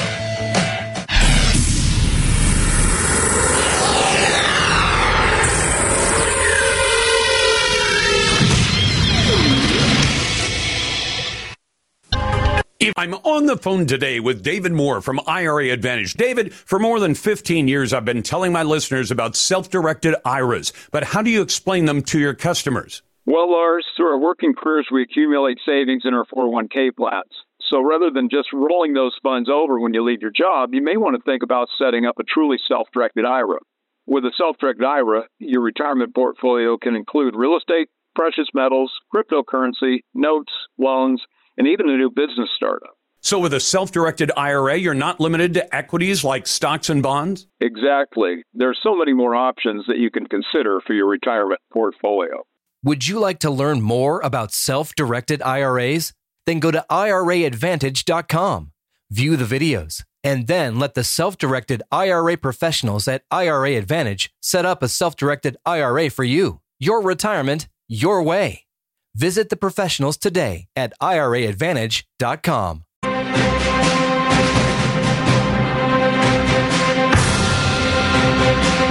Wise words from President Reagan. We the people tell the government what to do. It doesn't tell us. We the people are the driver. The government is the car. And we decide where it should go. This is the Lars Larson Show. Welcome back to the Lars Larson Show. It's a pleasure to be with you, and I'm always glad to get to your phone calls and your emails at 866-HEY-LARS. That's 866-439-5277. Heck, I thought we were going to talk to a naysayer, but it sounds like he dropped off. Instead, I want to go to, let me go to Neri in Seattle, listening on KVI and the Radio Northwest Network. Neri, you heard us asking about this proposal to make basically jaywalking legal in the state of Washington because somehow there are Democrats who believe that if you made it legal, that it would not increase pedestrian fatalities, and they think that when you enforce jaywalking laws, it is too often enforced against people of color. What do you make of that? Well, my question is actually more fundamental than that. My question is, why is it that all those lawmakers always making laws that they are counter physics, meaning body mass and inertia? Yep. Who can stop on a dime, a pedestrian or a vehicle? Yep. Who can get hurt more, a pedestrian or a vehicle? Who should pay attention more not to get hurt, pedestrian or vehicle? Yep. That's my core problem. I am on the same page as you are, Neri, and that's why I pointed out earlier, to have this proposal come from the Democrats saying they're writing too many tickets to black people in Washington state for jaywalking. And you say, well, it could very well be that there are more people of color who are violating the law. And they said, well, that's racist to believe that. And I said, no, it's not if the evidence is there. Neri, if I told you more men commit violent crimes and serious crimes than women, would you believe me? Oh, absolutely, because they got the body mass, they got the temperature, and they got the whole, I guess, programming. Well, and think about this, Neri. I've called both Oregon and Washington, Department of Corrections, what percentage of your inmates in prison for the most serious crimes around are men? And they say 90%. What percentage are women? 10%. And nobody, as crazy as the liberals are, none of them run around saying, well, clearly the justice system is biased in favor of women and against men. We should have it closer to 50-50. For every man locked up in a prison, there should be a woman locked up in a prison. No, that would be nuts. But they say men commit more crimes. And yet, if you say, well, I remember a few years ago, Seattle had a statute, and it is still against the law to smoke marijuana in public, right? And they decided that even though the population of Seattle is not 30% black, the percentage of marijuana smoking pot in public tickets were written to black men. They also wrote 70% of the tickets to people who are not black men. And you say, well, okay, it sounds fair to me. There's just more people of one group violating the law than another group. And they say, no, it must be racial bias. This is the kind of nonsense that while body bags are piling up, 2,700 overdose fatalities in Washington state from drugs, while we've got all these other problems, they want to focus on jaywalking at the state legislature because they think that jaywalking laws are enforced in a racist manner. That's the kind of craziness that we're up against. Let me go to Brian. Hey, Brian, thanks for listening in Grants Pass and on the Radio Northwest Network. What's on your mind? Yes, Lars. I'm a member of Park Watch, and that's in Grants Pass. And we're an organization of people that are very concerned about how our parks are being used by the homeless. So every week we have a crew of people, I'm one of them, that goes through all 5 of our city parks. Now, we know there's a referendum, or what do you want to call that thing about with the Supreme Court not allowing them to... This is the one. Grants Pass is fighting, just so people know, there's a thing called the Boise decision. And what it decided was no city could go in and criminalize living outside. So if you camp on public property, any city that passes a law that has teeth in it is violating the law. Well, that went to the went to the Supreme Court, and they're going to decide, I think, that restriction is unconstitutional. So maybe Grants Pass is the lead plaintiff in that case before the Supreme Court, and I wish them luck. I hope they win. Yes. Okay, so we've been going to these parks every week, and we have a new set as of June 29th last year by our mayor in Grants Pass that has a new park code enforcement. We wrote down all those enforcements, and our job, the chief knows about us, is to make sure that those new code enforcements are being done. And what we have found is there is nobody in these homeless camps in all our 5 of our parks that are pertaining to any of these new code enforcements. Open use of heroin, the drug use, it goes on and on. So one day, we meet every week. One day, these 3 children climb out of the bushes, and they came up to me and they said, do you have any food? We're very, very hungry. The boy was about 7 or 8. The girl was about 5, and the other one, I think, was sitting over at a picnic table, and she was younger than that. There's 3 children by the same mother. And we thought so poorly about these 3 children, we went out and bought them a pizza. The very next week, they're in a different park, and the 3 children come up to us again, begging for food. I said, where is your mother? Where's your father? She's over in that white car in the parking lot. I walked over to the parking lot in Riverside Park, and she is completely OD'd or out of it, passed out in the front seat of her car. They live in a car. There's no windshield. It's all smashed in. There's no license plates. The back window is broken out. These children are living in the back seat, starving, and the mother is just more concerned. Okay, so Brian, while we said you can't criminalize homelessness, do you think that those kids are subject to child abuse? Yes. I would too. Now, what happens when you go to the Grants Pass police and say, this woman is holding 3 children in inhumane conditions. This is child abuse. What are you going to do about it? They can't arrest her for drug use because Oregon legalized hard drugs effectively.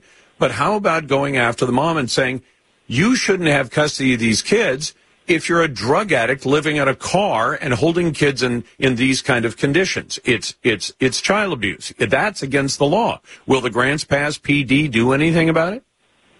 No. They told me that there's an ordinance now in the city of Grants Pass where you can actually live in your car. And well, you can live in your car, but is it safe? Is it sanitary? Is it child abuse to have a kid living in a car with no heat in the wintertime and not enough food? That sounds like child abuse. I'm not a lawyer and I'm not a child abuse specialist, but it sure sounds like child abuse to me, doesn't it?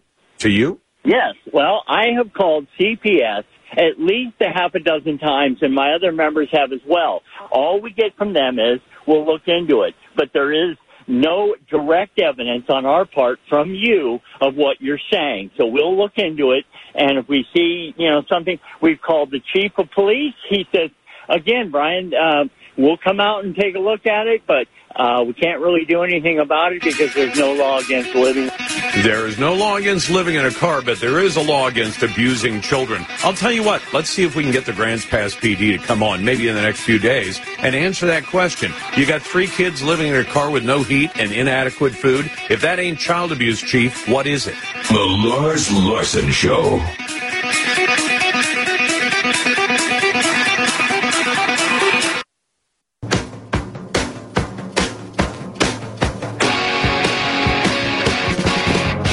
Just listen for 5 minutes. You'll feel better. More with Lars Larson right now. Welcome back to the Lars Larson Show. It's a pleasure to be with you. And as I mentioned a couple of times this week, usually this time of year, we're at the Shooting Hunting Outdoor Trade Show, which is an amazing site. It's in Las Vegas. It represents virtually everybody in the firearms industry, ammunition industry, people who make equipment for both military and for police services as well. And we go there because of interesting people we get to talk to, like Indiana's Attorney General Todd Rokita is the 44th and current Attorney General in a great state called Indiana. General Rokita, welcome to the program, or I should say welcome back. Yeah, hey, Lars, thanks. And thanks for remembering. It's been a little bit of time, but I always love to be on. Well, I appreciate you doing that. I want to ask you about something because your staff said you would be willing to talk about this crazy lawsuit that's been going on involving the city of Gary, Indiana, going after Smith & Wesson for the last 20 years in court. What was that all about, or is all about? Yeah, thanks for correcting the tense there, because it is still going on. Hopefully not for much longer. So what happened back in the 90s, and you got to remember Gary, Indiana, on the shores of Lake Michigan, used to be the steel capital of the world. In fact, Indiana still makes the most steel of any state. But it was really a booming city. It was glorious. I'm from that county. If you could see me, you'd say, feast your eyes. We have a conservative from Lake County, Indiana. He should be in a cage on display somewhere. But in the 90s, it became the murder capital of the world. And they, in their liberal, infinite wisdom, decided to blame that on gun manufacturers. So they filed suit. And it's grown to be more than just Smith & Wesson. It's grown to be many. And some had settled over the years, and that fueled Gary's budget a little bit, so it kept them motivated to keep the suit going. Now, in these later chapters, it's become a venue, if you will, for the Bloombergs of the world and the Brady organizations and all that to go and go fishing for documents. We call it the discovery process, not only on manufacturers but on retailers, going after Cabela's, where they're trying to get lists of people who are buying guns and who knows what else, and we need to put a stop to that. So the legislature, Chris Jeter, a state house representative, has filed a good bill. I find it constitutional to basically, in a very short sentence, say, you know what, these kinds of lawsuits are prohibited in the state of Indiana. Now, by the way, we General hope to put Rokita, a final stop to this. Let me ask you this. Is this one along the same lines of the ones that the left has always dreamed of, where they say, we're going to blame the company that made a perfectly good firearm if somebody buys or obtains the firearm and uses it to commit a crime? That's the general idea, right? instead of looking at their failed policies for why their cities, like Gary, are deteriorating, they try to blame somebody else, right? Well, it's really their leadership, their policies, the breakdown of the family itself, that kind of thing. It makes as much sense as suing Ford Motor Company if a pedestrian is hit by an F-150, because you don't blame the manufacturer of a valid product, whether it's a gun or a car or anything else. If they've made a good product and somebody misuses it, they're going to be going after the Ginzu Knife Company next. Right. It's failed logic. It's all they have.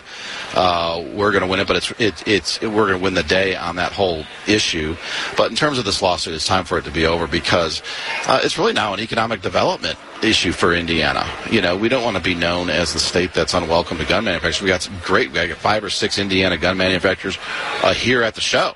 And we believe it's a valid business. Indiana's a great Second Amendment state. We want that to grow in the state of Indiana. So this lawsuit has to go away, and I'm supportive of the law in Indiana that's going through the process right now to finally take care of the situation. Good. I'm hoping it ends as well. Can I pick your brains on a couple of other legal matters, if you don't mind me taking a little bit of field? Yeah, sure. I have a very low rate, and you're welcome to have that rate. Well, it's a prevailing wage rate for attorneys, isn't it? But let me ask you about Texas. So you have Texas overrun with illegal aliens, which are apparently only a problem if they show up on Mayor Adams' doorstep in New York City. And Texas says we're putting up razor wire, and the U.S. Supreme Court decides, well, the CBP can go down and cut all the razor wire. And so now Texas, I think, has smartly responded by saying, yeah, you can cut it, and we'll put up more of it, which is fine. And a lot of states, I think 24 of them, have now backed up the state of Texas and said, we're standing with Texas. Texas has a right to protect what's going on inside its state. And they're not enforcing immigration law. They're enforcing their own laws. Am I wrong legally? No, you're right. I went down to Texas and saw with my own 2 eyes what's going on down there. It's been a little bit of time now, but Greg Abbott, my good friend Ken Paxton, the Attorney General of Texas, were doing was arresting illegal aliens under state laws. So forget the federal laws, but Texas has a good criminal trespass law. So as they were getting picked up, they were being put in jail, awaiting a hearing, due process, of course, and they weren't being caught and released, so to speak. So Texas has it right. I have asked publicly several times my governor to help Texas. He has not responded. We are of the same political party, but that doesn't mean we're the same kettle of fish, right? Tell me about it. Yeah, and so if you go to my social media right now, you'll see that I've posted Greg Abbott's letter explaining exactly what he's doing and saying that what he's doing is constitutional, and that certainly this Attorney General supports what he's doing and encouraging Indiana to help Texas, because when you don't have a southern border, even if you're a non-border state, technically, really, we're all border states. Within 48 hours of crossing that border illegally, those illegal aliens are coming to Indiana, again, within 48 hours, and they're not the families who want to be helped or looking for a better life and are willing to work for it. These are single military-age males who are coming, probably let out of prison from their own countries, to come here to do harm to Indiana. More fentanyl, more crime, sex trafficking. I mean, the horrors in this is Human Trafficking Month here in the United States. The horrors of sex trafficking going on right now, and Biden and these liberals turning a blind eye to that, all out of their failed ideology that somehow says countries aren't allowed to be sovereign, especially ours, is absolutely ridiculous. So I'm still encouraging Indiana to help by sending the Guard down to help Greg Abbott to do whatever we can to help enforce the border, because ultimately it protects Indiana citizens. I'm talking to Indiana Attorney General Todd Rokita. If I can take you to another state, have you been following what's going on in Arizona right now? Because I think it has broad implications for the Republican Party. I've heard about it. I understand. If it's about Carrie Lake, she is someone that I admire. I appreciate her courage. I'm a donor. I happened to be at a fundraiser of hers and got to talk with her, and I think she's a breath of fresh air for this country. I think so too, General. Let me ask you: if I went to Indiana and said, Todd, if you'll run for governor of Indiana, I'll arrange a job for you where you don't even have to show up. You're just going to get a paycheck. Would I be breaking the law? It's pretty fact sensitive there. We all have free choice, right? Yeah, but can I pay you something of value in exchange for your agreement to either run or not run? I'm not sure that's illegal necessarily. It is in some states, and I was curious, but it sounds like there are people within the Republican Party, big donors, who want to go out and bribe some candidates to get out of the way, especially the ones that are Trump-like. This is, Lars, we've been fighting this, you and I and so many other your listeners, this establishment movement for so long. These people have forgotten how to win, right? Yep. And maybe they don't want to win. Maybe it's just they think we could still go along to get along and country be damned. But we're at a point now where it should be pretty damn clear to everybody what's going on here. These are really Marxist attempts to remake our economy. Absolutely right. Attorney General Rokita, I'm up against a break, but that's the Attorney General of Indiana, Todd Rokita. General, it's a pleasure always to have you on the show. Back in a moment. Glad to get your calls at 866-HEY-LARS. Send emails to talk@LarsLarson.com. Check out our Instagram feed. Yeah, I've got a face for radio. That's okay. And vote in our poll on X.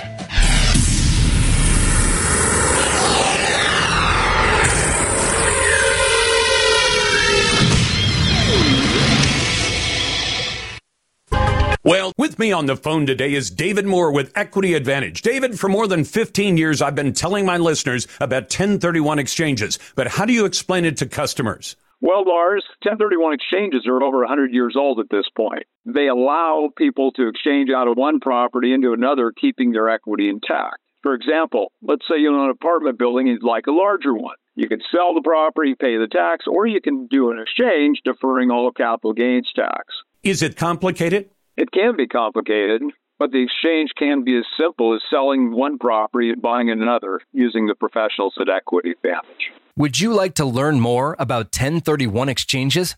Then go to 1031exchange.com. View the videos, and then let the 1031 exchange professionals at Equity Advantage show you how it can work for you.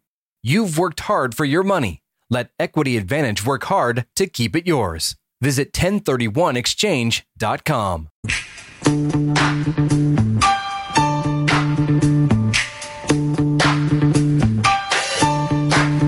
He does the work so you don't have to, bringing the political heat. He's Lars Larson. Welcome back to the Lars Larson Show. A friend of mine just sent me this story that just broke apparently today. I'll give full credit to Therese Bottomley down at the Daily Dead Fish Wrapper. A couple of chauffeurs, a husband and wife, working here in the Pacific Northwest. And they were working, driving people to and from the airport. And apparently one person in particular, I don't know the man, but his name is Win McCormick. He's very wealthy, it sounds like. I'd ask you it this way. If you've got a credit card, how wealthy would you have to be before you didn't notice $34 million over 7 years, so about $5 million a year in false charges on your credit card? These two are now accused of stealing $34 million from Win McCormick over 7 years in what federal prosecutors call a colossal heist. Sergei Lebedenko, 53, and Galina Lebedenko, 48. They would provide rides to McCormick through their Portland limousine service, and they made unauthorized and inflated charges of up to $34 million over a period of 7 years. They bought $1 million houses. They bought a jet for $1.5 million. And apparently the prosecutors, again, according to our friends at OregonLive.com, say that when the federal agents went in to raid the homes owned by this husband and wife chauffeur, they found $100,000 cash, 150 ounces of gold bullion worth $300,000, 12 firearms. Unbelievable story. We'll probably find out about it more overnight, but I want to let you know about that. That's crazy. $34 million in excess charges. And you say, yeah, it was on my credit card. I didn't really notice when it was an extra $5 million a year, $400,000 a month, $100,000 a week. Just, okay, it's a lot of cash. Let me go to RC. Hey, RC, thanks for listening on the Radio Northwest Network. What's on your mind? Hey, Lars, first-time caller. I just wanted to get back. I know it's been a while ago, and the widow who called in, who unfortunately her spouse committed suicide, and he was a veteran, and I have nothing but respect for veterans, and especially combat veterans. Yep. But the unfortunate fact is that people are going to kill themselves no matter what, and that he swore an oath to the Constitution to protect the Second Amendment. Yep. The Bill of Rights, and that's pretty much it. We can't. Sorry, RC, there are people who believe that if we got rid of guns, suicide would go away. Do you know how I can prove that's not true? You got South Korea, which is, culturally similar to the United States. I mean, not nearly, pretty close to the same per capita GDP as the U.S. So, and it's a country like ours. I mean, it's on the other side of the world, but they're very similar in terms of we're not talking about Sudan or Yemen. It's a modern country, right? They have almost zero private ownership of guns. They also have one of the highest rates of suicide in the world, and that's per capita. So if you say, well, suicide would go away if just people couldn't buy guns, or most people couldn't buy guns. South Korea is a perfect example of that. And I wouldn't, from a distance, I've never been to South Korea, but I wouldn't say, well, they're really weird, they're strange and different from America. I would imagine that, other than the food, the language, and, some elements of the culture, they're an industrialized country, not a Western, but an Eastern industrialized country. So when people tell you that if you got rid of guns, suicide would go away, you're right. People find other ways to take their own lives, and that's sad. Can I tell you something else? That lady was angry at me, and that's okay. I don't mind if people are angry at me. There are lots of Democrats who are angry at me. But she wanted to blame me because she said, you don't support saving the lives of these veterans. I do. And I asked her, I said, well, when did your husband die? And she said 5 years ago. And she said, but those red flag laws weren't available. RC, I've got news for her.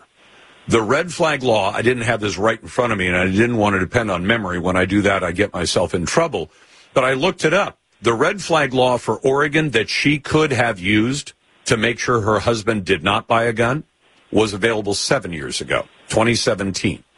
And so I know that if I lost somebody, I lost my mom over 50 years ago, but I don't blame anybody other than the drunk who hit her, but I don't run around saying, well, it's your fault. I understand, though, why some people want to find a reason. They want to find somebody to blame for something terrible that happens in their lives. But in her case, she was saying, we have to have these red flag laws. RC, I'm concerned about those red flag laws. I'm not convinced they work very well. We haven't had that much experience in America with them. And they have the great potential. RC, say you had a friend and you thought, I think this friend, and say it was a family member, is likely to commit suicide. So you go down and you get they call them extreme risk protection order against him. And the police come and take all his guns, and they tell him you can't go buy another gun. How do you suppose your friend might react to that? Very negatively, yep. I'd say. And maybe if he feels like even my friends are turning on me now, if he is truly suicidal, is there the possibility that you could push him right over the edge by doing that? Of course. He would feel cornered. Betrayed. Betrayed and afraid to ask for help at the same time, because that's what you get, It is very dangerous, and the red flag laws are especially dangerous because people can use them against you simply because they're anti-gun.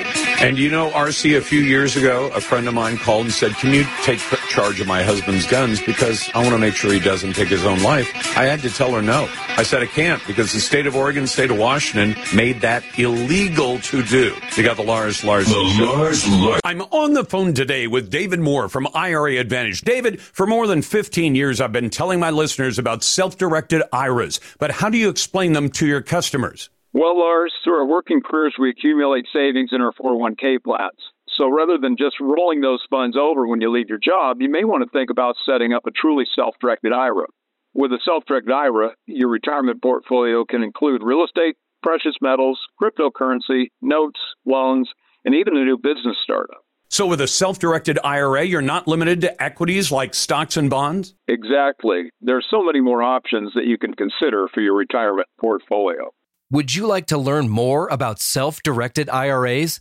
Then go to IRAadvantage.com, view the videos, and then let the self-directed IRA professionals at IRA Advantage set up a self-directed IRA for you. Your retirement, your way. Visit the professionals today at IRAadvantage.com.